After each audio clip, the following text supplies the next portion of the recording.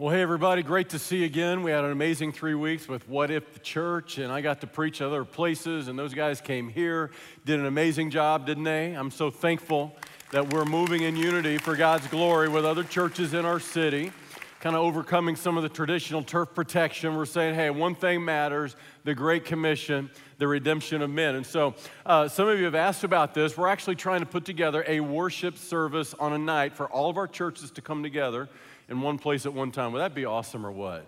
That'd be exciting. So more to follow on that. So we're getting ready this summer for a series for the book of James. So I like to do a verse-by-verse study on Sunday morning at least once a year. Right now we're doing Revelation 4:30 in the core. That starts back today at 4:30. But on Sunday morning, we're going to start doing the book of James in a few weeks. So if you want to start reading through James, kind of familiarize yourself with that book, then you'll be ready when we launch. But for the next 3 weeks, I want to do something, just a short 3-week series. And it's going to be more than a parenting series. I did the Castle series last fall, but it's kind of on marriage and family. Not going to repeat that. But why this matters so much is we're launching a brand new paradigm of ministry, a brand new model of ministry. For the first time ever, we'll call it the Abundant Life Family Ministry. And you need to listen carefully because it's something we've never done before. I'm going to be sharing about it this week and next week on Father's Day as we begin a new ministry. And it's going to be more than ministry to children. Children's ministry at Abundant Life is going to be increasingly ministry to their parents. And that's what we're talking about. Deuteronomy chapter 6. If you have your Bible, Deuteronomy chapter 6. Look at what it says in Deuteronomy chapter 6 and verse 1. It says this. It says, now, this is the commandment, and these are the statutes and judgments which the Lord your God has commanded to teach you, that you may observe them in the land which you're crossing over to possess. Now, the Lord is writing this to the ancient Hebrews, right on the brink of crossing the Jordan into the promised land. God said this land that flowed with milk and honey, and he is preparing them to succeed in this land. Now, understand, at the time, this land was full of pagan people. This land was full of idolatry, and this land was full of people that did not believe in the true and living God, but rather they had multiple gods. And so God is giving them some direction as they're crossing over into the land about how they can lay a foundation that would last for generations. Now look at what it says here in verse 2. God says that you may fear the Lord your God to keep all his statutes. Friends, listen carefully. I'm convinced the number one problem we face as a nation is this right here. There's no fear of the Lord any longer in this land.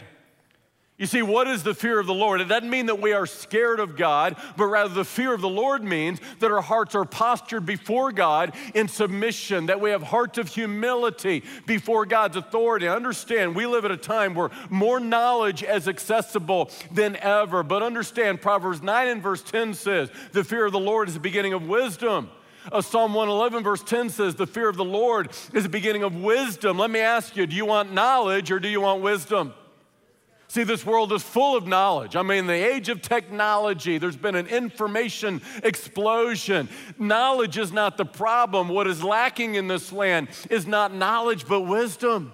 And the reason why we lack wisdom is because we lack the fear of the Lord. Let me ask you, have you come today for the wisdom from God's word or just more knowledge of God? Let me ask you, do you want to really know God? Because, see, they're not the same thing. And he was saying the number one thing is you get ready to cross over into this land of idolatry where you're going to mix among people. Listen, increasingly as Christians in this nation, as our society changes, we are increasingly becoming an anomaly. There was a time in this nation that Christianity was mainstream, but it's not mainstream like it used to be mainstream. Increasingly, those of us that name the name of Jesus, we're going to be seen increasingly as an anomaly. Because our society is becoming more secular. In essence, it's becoming increasingly like the land that these ancient Hebrews were crossing over into. And understand, this is exactly how the New Testament describes each of us as Christians. Over and over again, the New Testament says that we are strangers, that we are foreigners, that we are aliens in this land. In other words, this world is not our home, we're just passing through. And as we become increasingly a society that is less and less Christian, then what that means is this applies more and more to me and you. You see, this world is not our home. We are just passing through, but we are as Christians having a promised land. Check this out. God says, you want to inherit this land that flows with milk and honey in some kind of way, what we call life abundantly. It's going to take a heart, first of all, of humility. That's the fear of the Lord. And when you have a heart before God of humility, you will naturally live obediently. And as you live obediently, you start living life abundantly. And that is the promised land of the believer, a life that flows with milk and honey. And that's exactly what God is now telling these ancient Israelites. He says, if you have the fear of the Lord, you're going to keep all his statutes and his commandments, which I command you. Now look at this. You and your son and your grandson all the days of your life, and that your days may be prolonged. I want you to notice what God is saying here. To the ancient people of God, as I'm convinced he is saying now today, to these people of God, he says, God has charged every generation with the responsibility to pass on the faith to the next generation. You see, God was telling those ancient Hebrews, it is the responsibility of every mother to pass on the faith to her daughters, and that daughter to one day pass on the faith to her daughters. It's the responsibility of every father to pass on the faith to their sons, and one day that son himself will be a father, and it's his responsibility to pass on the faith to his son, your children, your grandchildren. But you see, this is the problem, I'm convinced. When you look at the news today, and you look at so much chaos and confusion, what is the problem? We see a nation whose, quite frankly, a foundation is in erosion. Now, why is the foundation of our nation in erosion? I'm convinced the problem is right here. We failed from one generation to pass on the faith to the next generation, and that generation failed to pass on the faith to the next generation, and that is why our nation is increasingly becoming less and less Christian. Social scientists all agree, roughly the statistics look something like this. The World War II generation was largely 64% Christian in their worldview, meaning 64% of those that are included in the World War II generation had what we call a Christian worldview. In other words, they viewed the world through the lens of what it really means to be a Christian. Now, here's the problem. They won the war in Europe, they won the war in the Pacific, but they lost the war at home. You see, they gave birth to the baby boomer generation. And the stats about the baby boomer generation says that while their moms and dads, 64% had a Christian worldview, the baby boomers only today have 32% with a Christian worldview. Now, the baby boomers gave birth to my generation, Generation Xers.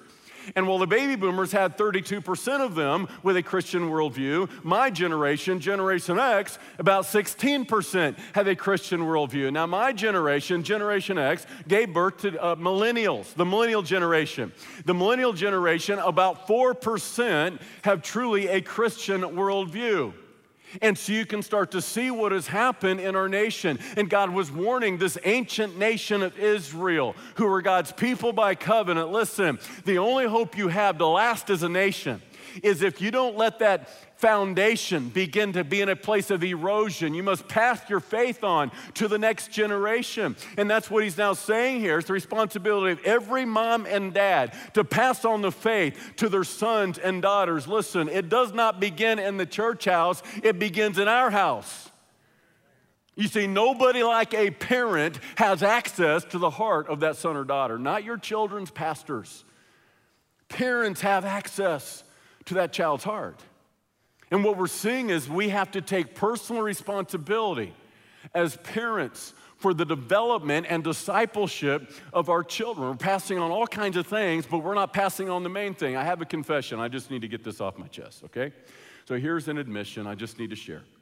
Yesterday morning, Saturday morning, I try to get around slow on Saturday morning, kind of veg a little bit. So I get up, sitting in my chair, decide to flip on the TV a little bit before I get my day rolling. I kind of like History Channel, so I always first go to history, see what's on history. Swamp people. I just have to admit, I watched an hour of swamp people. Okay, now, I've admitted it, okay? Completely frivolous, empty entertainment. And it was entertaining, I admit it. At least for an hour. So they're swamp people. The show's about alligator hunting, but then I realized after watching, it's not so much about alligator hunting in the swamps of South Louisiana. It's about moms and dads passing on their way of life to the next generation. And this virtual reality kind of TV show. So the cameras follow around a mother and daughter who are alligator hunting together. I mean, this was amazing. This is my kind of woman. I mean, she is a man's woman. I mean, South Louisiana, where the men are so are the women. She got a 357 Magnum on her hip. Big piece of chaw right here. And no front teeth. That's right, man, they don't make women like this anymore. So her goal is to pass on this way of life to her daughter. And then you have fathers and their sons, and they go out alligator hunting together. And what they say is this way of life has been in existence for 300 years, and the goal of this generation is to pass it on to the next generation. I sat there thinking, we're passing on alligator hunting to the next generation, but we're not passing on Jesus. You see, we're passing on our hobbies to the next generation. My two boys grew up to be passionate, unapologetic Kansas fans. Where did they get that from? They got that from their father. That's a learned passion. See, we pass on our sports teams. We pass on our hobbies. We pass on our passions, but we're not passing on the faith to the next generation.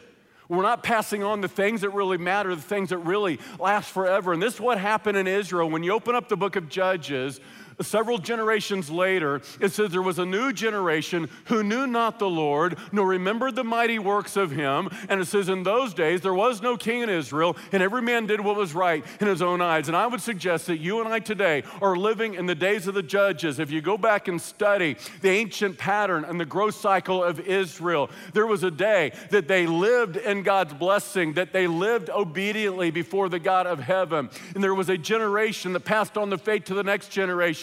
But there came a day that there was a new generation that did not know the Lord because the previous generation had failed to pass on the faith to that generation. So now there was no king in Israel. Listen, we're living a time of anarchy because we're not living in the fear of the Lord, submitted to God's authority, and consequently we live at a time where we have sowed to the wind and we're now reaping a whirlwind. The foundation is in erosion because one generation failed to reach the next.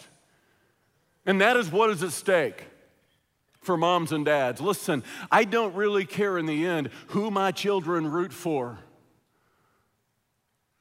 I mean, I gave lots of money to the University of Missouri for my son to go there. It goes to show how much a father will do for a son. I never dreamed. In the end, I don't care who his team is. I just care who his God is, who his Savior is. You see, that's what's going on here. Now listen, God has given parents the primary responsibility for the spiritual development and discipleship of their children. You see, it's not in the church house, but rather in our house. The primary responsibility is not back there in the kids' wing when you drop them off and let the paid professionals disciple your children. No, that should be a reinforcement, but not a replacement. You see, when you look in Scripture from the earliest days of how to pass on the faith to the next generation, it is not by the paid profession. It's about parents taking personal responsibility to disciple and develop their children spiritually. Hear, O Israel, the Lord our God, the Lord is one. Now, Deuteronomy 6:4 through verse 9 is what is known as the Shema. It is a prayer that Orthodox Jews will pray daily, even today. It is a prayer of allegiance where, in essence, every day they are declaring their loyalty to the true and living God of heaven. It's called the Shema because the Hebrew word for hear is Shema. It says, Shema, hear, O Israel. God is, in essence, saying, listen, O Israel. Let me ask you, are you listening to God? Because that's what he's saying here. Listen to God your Father. He says, listen, O Israel, hear, O Israel. The Lord our God, the Lord is one. Now, why would God state that as they're crossing over into this pagan land? Because the people they're about to, mix it up with are people that believe that all roads lead to heaven. Multiple gods are the true and living God. That's called pluralistic theology. Now, can you start to see why this is so relevant to your life and mine today in the 21st century? I've heard people say, well, America's becoming a godless nation. No, it's not. That is not the problem in America. We're not becoming a godless nation. We're becoming a nation of many gods. You see the difference? See, these pagan people had many gods, and we hear it today. Our children are being raised this way to believe that Jesus, Buddha, Allah, it doesn't matter. It's all the same. Any God will do. Just pick a God. All roads lead to heaven. All religions will get you there. And he is saying, listen, O Christian, the Lord our God, the Lord is one. There's only one true and living God. His name is Jesus, John 14:6. I'm the way, the truth, and the life. No one comes to the Father but by me. Jesus is not a way, he's the way. Yet we're living at a time where our kids are being taught something completely different. Jim West from Colonial a week ago mentioned that he's a recovering liberal. Let me explain what he meant by that. He doesn't mean recovering liberal politically. I don't know anything about his politics. He meant recovering liberal theologically. Now, a lot of you don't know what that means. What is liberal theology? He went to a liberal seminary. That's where he got his theology, Princeton. Liberal theology says that this book called the Bible, it is not the Word of God. At best, it contains the Word of God. So you pick and choose what is the Word of God to you, and you leave out what you don't think applies to you. It's kind of a cut and paste theology, a salad bar mentality. That's liberal theology. Liberal theology says that Jesus is at best a way, but he is certainly not the only way. I mean, he may be my way, but there's certainly a lot of other ways. Now, that liberal theology has permeated 8 out of 10 churches in America. Do you understand that as the church goes, so goes the nation? Whatever begins in the pulpit ends up in the pews. And you see what happens eventually is we fail to pass on the faith to the next generation. So consequently, because of this liberal theology, it's indeed become a pluralistic society where any God will do. This is why it begins. He's saying to these ancient parents of these ancient Hebrews, begin by teaching your children this: the Lord our God, the Lord is one. In this world of many gods, there's but one true and living God. He's the one that came down from heaven. He bore our sin and our shame and our blame. He's the only one that ever died for your sin. Buddha didn't do that. Allah didn't do that. He's the only one that rose again. He proved indeed he really is deity, the second person of the Trinity. The sinless Son of God came like the sons of men. He died for our sins so that sons of men could be forgiven and become like him. What other God did that for you? He has no equal. He's saying to these ancient Hebrews, like he's now saying to me and you, I have no equal. Now, look at what goes on, this Shema. They will pray this daily. It says, you shall love the Lord your God with all your heart, with all your soul, and with all your strength. And these words which I command you today shall be in your heart. And you shall teach them diligently to your children, and shall talk of them when you sit in your house, and when you walk by the way, and when you lie down, and when you rise up. You shall bind them as a sign on your hand, and they shall be as frontlets between your eyes, and you shall write them on the doorposts of your house and on your gate. Now, I don't know if you were noticing this or not, but twice God mentions the heart. You shall write them on your heart. You see, the problem for the human being is always a problem of the human heart. The problem is not with the head, the problem is the heart. God, you see, says the heart is the heart of the problem. When your heart is postured before God in humility, or your heart is postured before him in rebellion, it will define your destination. Now, I want you to notice twice he mentions the heart and twice he mentions the house. You know what God is teaching? He's teaching the heart of the most important part of the human being, and God knows a child's heart is developed in their house, not the church house, but your house. You see, the heart is shaped in one's home. And this is what I'm about to share with you, a brand new model of ministry, family ministry, not just children's ministry, because I'm convinced the very best the church can do is affect your child's head, but the church cannot affect your child's heart. You see, your children's pastor can access this, but they cannot really access this. Guess who can access this? It's parents. You have access to your child's heart like no one else can. And the heart is the most important part of the human being. This is why I taught my children this from the early days. One of my verses personally I think of often, Proverbs 4:23, guard your heart with all diligence, for out of it flow the issues of life. You know what that's teaching? The life you live outwardly will always be a reflection of your heart condition inwardly. The life you live above the surface that others can see will be a reflection of the life you live below the surface that nobody else can see. You see, just like a spring of water is pure and clean above the surface only if it's pure and clean below the surface, he's saying, listen, your heart will affect your future. Your heart will define whether or not you live in this promised land that flows with milk and honey.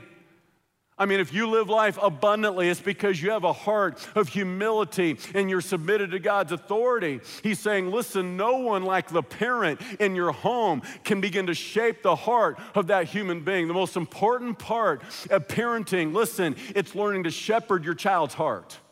And sometimes, honestly, as parents, as Christian parents especially, we think that we could force feed our children Bible verses. And we thought that we could cram the Bible down their throat. And somehow, if we filled their head with all this knowledge about God, it would transform their heart into a heart that loves God. And sometimes we succeeded, and sometimes we didn't. I'm trying to tell you here today that the heart is the most important part of your child's development. Do you understand? The human heart is your moral conscience. When the Bible talks about the heart, it's almost never talking about this muscle beating blood throughout your body. When the Bible talks about the heart, it's not talking about this, it's talking about your soul. The soul is that part of you where you make your moral decisions. The soul is that part of you where you define your moral convictions. The soul is that part of you that shapes your worldview, that shapes your values. We're talking about your character. We're talking about your deepest held convictions. That's your heart. That's your soul. And you begin to see why the heart is the heart of the problem and the heart of the issue. Child psychologists and psychiatrists, they all tell us the same thing. Like we needed a PhD to tell us this, all right? We knew this kind of intrinsically anyway. Who we are as human beings, in terms of what we believe, our most deeply held beliefs that will shape who we are and what we do. Pretty much done by the time we're 10. By the time that little boy, little girl is 10 years of age, in terms of their worldview, how they view the world, how they view themselves, pretty much is shaped by the time you're 10. You begin to see why God says, hey, it begins in our house. It doesn't begin in the church house. It happens when you walk by the way and when you lie down and when you rise up. Do you hear what he's saying? It's more caught than it's taught. It's not what we do with our lips. It's how we live our life. It's when you're doing life with your children. That's when it's happening. And so what we're learning here is that God knows it's the home that has the most to do with shaping the heart. Now look at what he says here in verses 4-5. Hear, O Israel, the Lord our God, the Lord is one. You shall love the Lord your God with all your heart, with all your soul, with all your strength. Now remember, this is the very passage that Jesus spoke from. In Matthew 22, when they came and asked him, they said, what is the most important commandment of all the commandments of these and the thous, the do's and the don'ts? Jesus, what is the most important thing? And he quotes from this very place. You shall love the Lord your God with all your heart, with all your soul, with all your mind. Now, why is that so crucial to God? Listen carefully. God knows if you just do this one thing, you love God, all the other things will take care of itself. This is the number one thing in your life and my life. If we just do this one thing, Jesus called it the first and great commandment. We will naturally keep all the other commandments if we keep this commandment. Love the Lord your God with all your heart, with all your soul, with all your mind. Here's the deal. You cannot sin against God if you love God. If you love God, you won't sin against God. And the times you sin against God, the problem is you love yourself more than you love God. You see, that's why it's called the great commandment, of which all the other commandments hinge. And this is where it happens in our children's life. If they're going to know God and grow to love God and develop a heart for God, it begins in the home. It's in the home that affects the heart. It's in the home that we introduce them to who God is. Do you understand that that little bitty child, he looks at his mama and daddy, and when he looks at his mama and daddy, he is shaping his view of who God is. You know why? Because to a little child, you are God. To a little child, you're all powerful.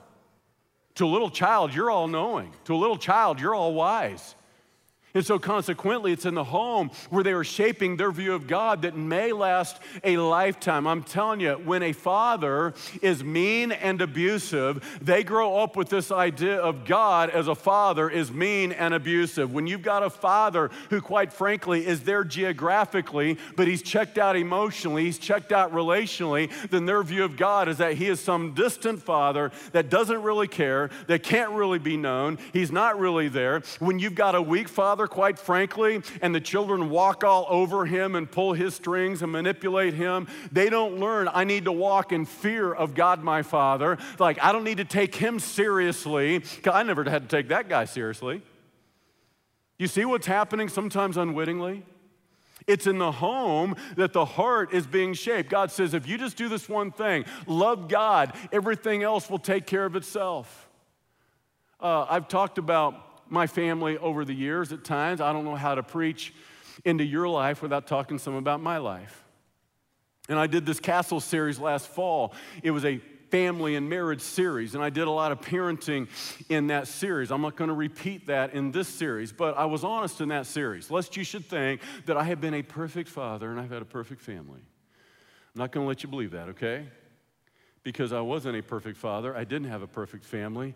And I'm going to tell you, by the time my oldest son, Jake, went to the University of Missouri, before he saw the light, got his life right with God, and transferred to Arkansas, where he is when we went down to see him, I'm going to tell you, it wasn't easy. And there were times, honestly, I felt like the biggest hypocrite as a father. I felt like, quite frankly, I was failing as a father. There were times I almost went into a panic mode because I was afraid I'm losing my son. Like, maybe he's going to walk away from the faith, honestly. And I was honest with you last fall about that because what I'm about to share, I don't want you to think like, oh, Phil, you've got a perfect life. You've been a perfect parent. You got perfect children. Nobody is perfect. And even when we know what is right and we do what is right, when it comes to our kids, it's not a guarantee that it won't still turn out wrong. You know why? Because we're not raising robots. We're raising human beings with personal wills and a free will that they will exercise on their own for God or against God. So we're relaxing here on the back porch of a restaurant we were eating at, and we went to see Jake a while back. And I recently married him, as most of you know. Conducted his ceremony. I should say I didn't actually marry him. That would have been weird. But I did the ceremony. I mean, you talk about a proud moment for a dad, honestly, to be there when your son takes a bride, and it's just awesome to be at that stage of life where you can see that reproduction. Everything you poured into them, now they start to turn around, pour it into another. Remember your sons and your grandsons, right? But he said something, and I wish I could bottle it up, because for me at the time, that was like affirmation that everything was worth it. All the hardship, at times the heartbreak, it was all worth it. You know what he said? When he went off to Columbia and I dropped him off at school 4 years ago, he was not in a great place spiritually. He wasn't. He was like right on the brink of going one way or the other, and I wasn't sure at the time how it was going to end. You know what he said? He said, Dad, the only thing that kept me from going off into the party scene and all the stuff that comes with it on a secular college campus, the sleeping around, the getting drunk, the party a different night, all the stuff that goes on with it. He said, the only thing that kept me from doing that was my love for you, and I didn't want to shame you. And I thought to myself, do you know that is what God, our Father, wants? That's all he wants from us. You shall love the Lord your God with all your heart, with all your soul, with all your mind. You see, when you love God, you don't want to defame him. You don't want to shame him. I want my life to glorify him. And that's what keeps you then from sin. It's not the rules, it's not the regulations, it's your love relationship. It's not your religion. It's that you are so thankful for your redemption that you want to glorify him. And you choose that over your sin.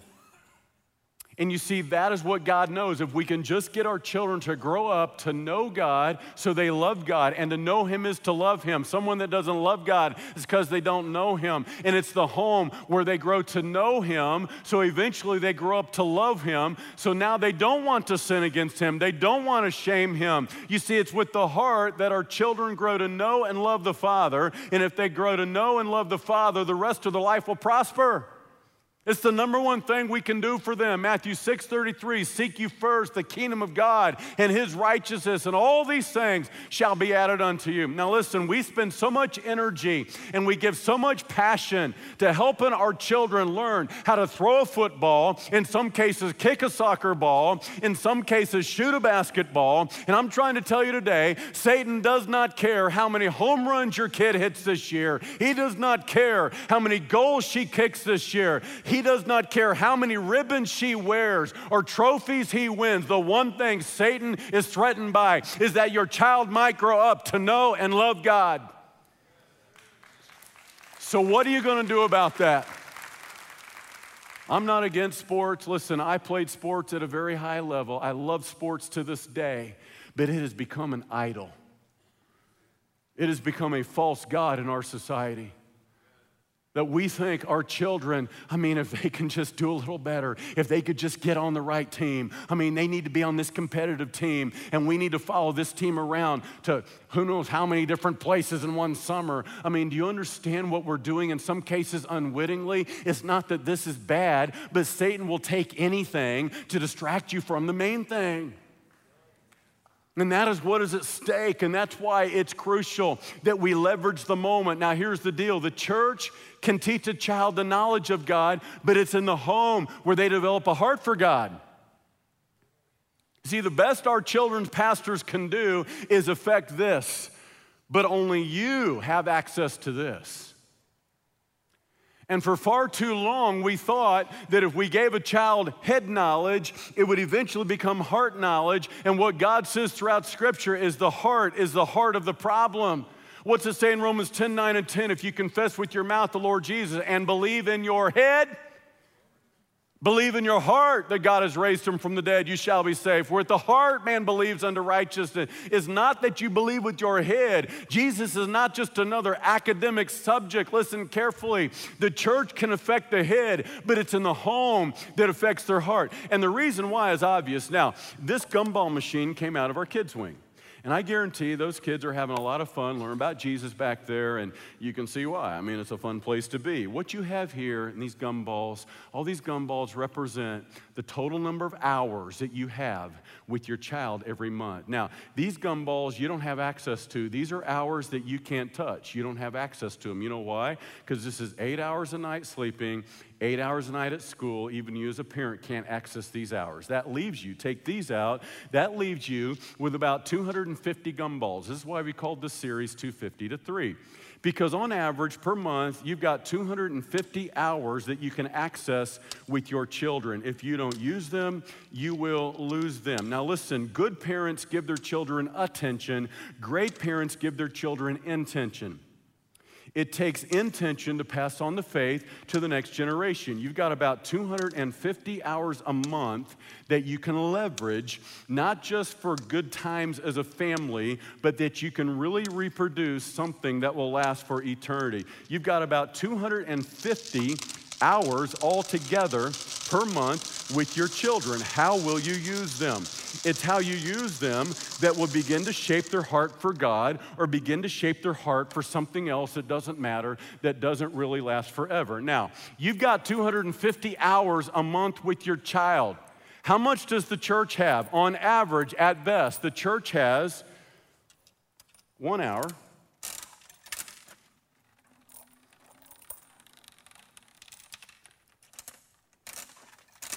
2 hours,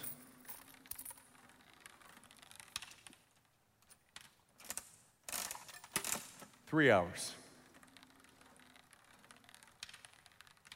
That's it. Who do you think can do a better job spiritually developing and discipling your children?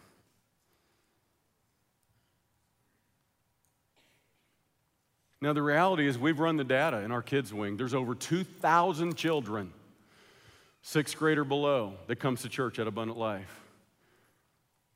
And 62% of them are only here half the time.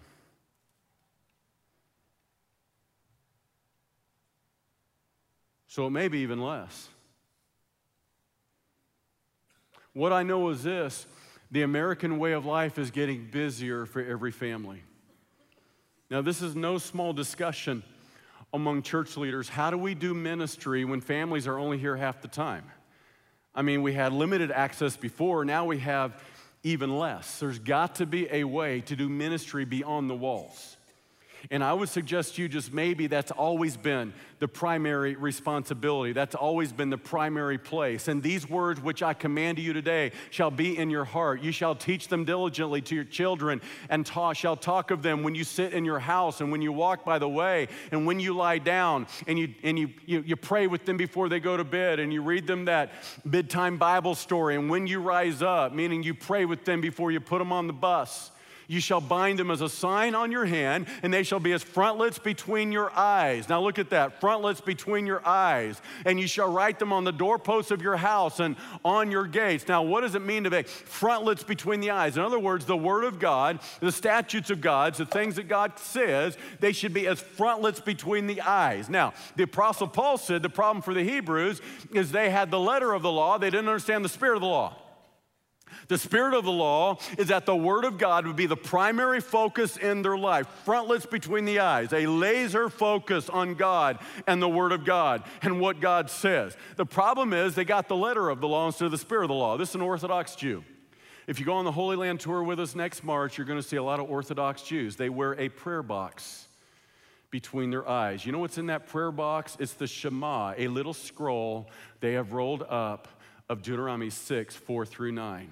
You see, it says it's frontlets between the eyes, and so they take it seriously. They take it literally. Now, here's the problem. Many of us would think, oh, we would never do that. Yet that's exactly what we've done. My wife was raised in a denominational tradition that when she reached a certain age as a little girl, she memorized all the creeds, she memorized all the catechisms, she went through confirmation, she memorized 300 Bible verses to pass through confirmation. She would tell you today she had all the knowledge in her head. It did not transform her heart. She didn't know for years later what it really meant to be born again, to have a relationship with Him, to really know what it means to walk in redemption. It was just empty religion. It was just going through the motions. Now, in my denominational tradition, it was something called Royal Ambassadors and later Awana.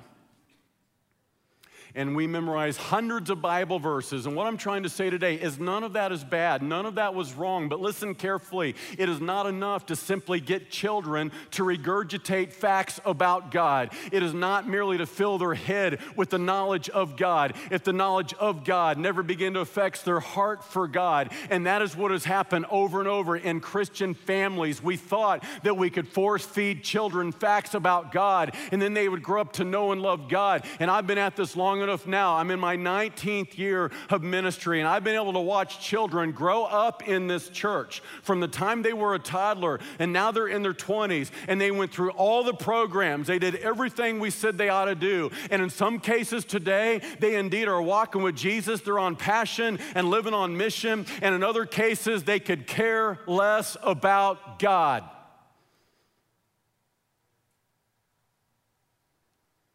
Because everything we put in their head never affected the heart.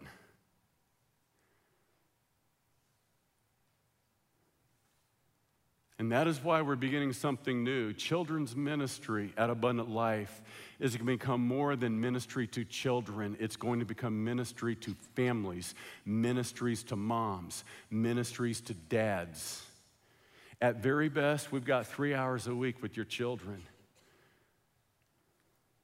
At the very best. And that's getting harder than ever. You know why? Because families are busier than ever. And in some cases, people drive farther than ever. And the traditional church model says you got to come here at this place and this time if you want ministered to. Those days are over. Life is changing in America, and the church has to change with it. I want you to read this. The traditional church is the consumer church. The missional church is the church we are becoming. Read this with me. Watch this. Not trying to hide anything about what we're doing. I want you to know exactly what we're trying to do and why. The consumer church, historically, church is seen as a dispenser of religious goods and services. People come to church to be fed, to have their needs met through quality programs, and to have the professionals teach their children about God. The missional church says this: a body of people sent on mission who gather in community for worship, community encouragement, and teaching from the Word in addition to what they are self-feeding themselves throughout the week. One says, I go to church. The other says, I am the church. This is what we're becoming. This is what we have to be. And part of the reason why is, quite frankly, American life is changing. And people are busier than ever. Most church people that are committed to church are only here half the time anyway. So we've got to figure out how to minister to people beyond the walls of the church, not in the traditional way, but in the missional way, meaning you get to access ministry of abundant life for your family, and not necessarily because you come every week on a Wednesday night. Because some of you can't keep coming on Wednesday night. It's all you can do to get here on Sundays. Honestly, you're just that busy. And here's the deal. Church leaders like myself, we don't have to like it, and we can fight against it, and we can cuss it. Well, we don't cuss, but we discuss it. But the reality is, we've got to embrace it. American culture's changing, church has to change too. And so the idea that you got to come at this place at this time or whatever time, here's the deal. You got time in your life for two things. I know that about you. You've got time in your life for two things related to church every week. That's it. Church on Sunday morning is essential to your family. This is an essential time. I'm going to talk more about why next week. Corporate worship. This is essential. You got time for one more thing, and that's it. Group. These groups we talk about, they're the number one thing outside of this thing. Because it's in that small group, that relational community, the thing you're going to do here as a missional community. We're going to raise your family together with other families like you, trying to do the same thing in those children, what you're trying to do with your children. That's how you're going to grow spiritually. That's the true method relationally, is not gathering exclusively corporately. Though that's important too. Now here's the deal. What that means is you got time for those two things, that's it. I'm starting Revelation 4:30 once again. We're here in the core. I'd love for you to be there. But if you can't be there, be at your group. Traditionally what we said is be here on Sunday morning, do group somewhere too, come back on Wednesday night also. We're not going to do that anymore. We're not taking away your Wednesday night, we're giving back your Wednesday night. We want to give back Wednesday night to our families to have family time. Here's what we're going to do starting this fall. Ministry to children is going to be on the walls of our church because we're serious about raising up the next generation to live on mission for the kingdom. It's not just going to happen here in our house, the church house. It's going to happen there in your house, the Smith house, the Jones house. All parents who sign up are going to receive a weekly teaching curriculum, video lessons, creative interactive illustrations to be used that week to reinforce the teaching each child received on that previous Sunday morning during Journey Kids. Our kids pastors, our family pastors, listen, the way kids are accessing information today has changed. It's called Kids YouTube. And they're going to put together a weekly video lesson. It's going to be fun, creative, interactive, something you can download for your kids that you can watch with them wherever you are, whenever you want. It's going to be a curriculum now that you can take and reinforce what they've learned on a Sunday morning, not just affecting the head, but as a parent, shaping their heart. And I'm going to tell you, we're going to do what we do back here on Sunday morning better than ever. Hey, we've created a fun place for kids to come. And I'm telling you why we're committed to having a fun place for kids to come, because we don't get more points with God if we're bored. Like, let's torture ourselves at church. God will love me more. No, he won't, okay? I'm telling you guys, I was raised in church. I'm telling you, I was drugged as a child. I was drugged bad as a child. My mama drugged me to church Sunday morning, drugged me to church Sunday night, drugged me to church Wednesday night. Guess why she had to drug me? Because I hated it. It was so boring. I was so bored. I mean, I was actually happy when I would wake up sick on a Sunday morning. You know why? Because I was going to get to stay home and watch The Lone Ranger and Cisco Kid. And it was the only time it played all week long, Sunday mornings. It was awesome. I'm sick. I remember my brother one morning actually held a thermometer underneath a hot water faucet. And he was going to get out of going to church. So my mom looked at the thermometer. It said 108.